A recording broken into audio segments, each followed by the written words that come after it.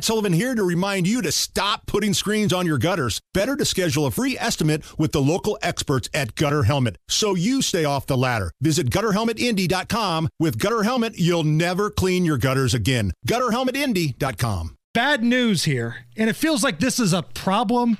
This is a big problem. Tesla has recalled over 362,000 vehicles because they say that the full self-driving software may cause crashes.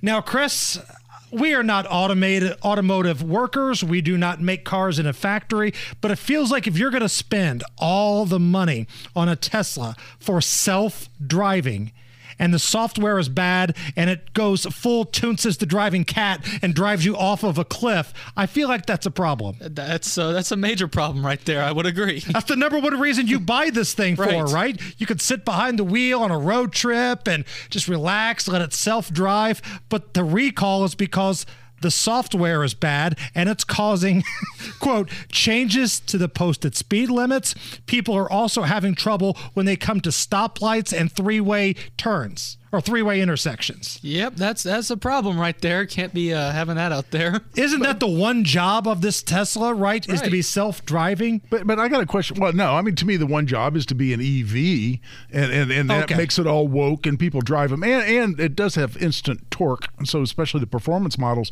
are very, very fast. But I have a question for both of you guys. Did you ever, before this news ever came out of this software problem, did you ever trust self-driving technology in a car, whether it's a Tesla or otherwise? When they came out with this to begin with, I go, well, these are fatalities waiting to happen. I'm sorry, I am not ready. Maybe it's just I'm old and I don't believe computers can do this. I've never been willing to trust this technology to say it's safe to let a car drive me around in traffic. This is the official statement.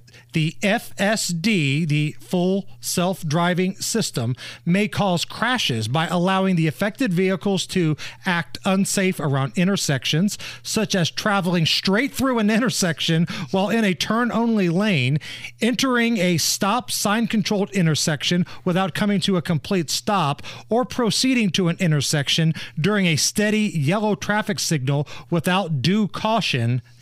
And it also may have trouble changing the posted speed limits.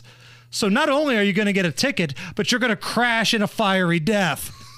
If a Tesla's coming down the road and you know that's a Tesla, and you're a pedestrian and you have a choice to walk out in front of that, and the driver's asleep and the self-driving software is taking over, would you walk out in front of that Tesla? No.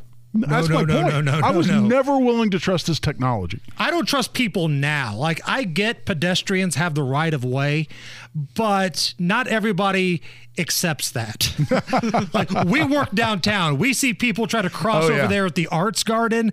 And now, to be fair, some people try to cross when they're not supposed to. Yeah, absolutely. When you have like some of these conventions, like the firefighter guys, they never want to pay attention. They just want to walk across. And the FFA kids. You got to keep an open eye when the FFA kids are here. You really do. Because it's like Frogger, man. They're just running across the street. But some people, they do it the right way. They'll wait for the light to change. Then here comes some dude driving down the street, not paying any attention. Maybe he's lost downtown, and you've seen people had to jump out of the way before. You do, but again, would you trust your life to a computer that's trying to decide whether it should go through that intersection or stop? No way I'm trusting that technology. I think the computer should decide who lives or dies. Right? Who's crossing the street? Oh, no, not that guy. Not that guy. Yeah. No.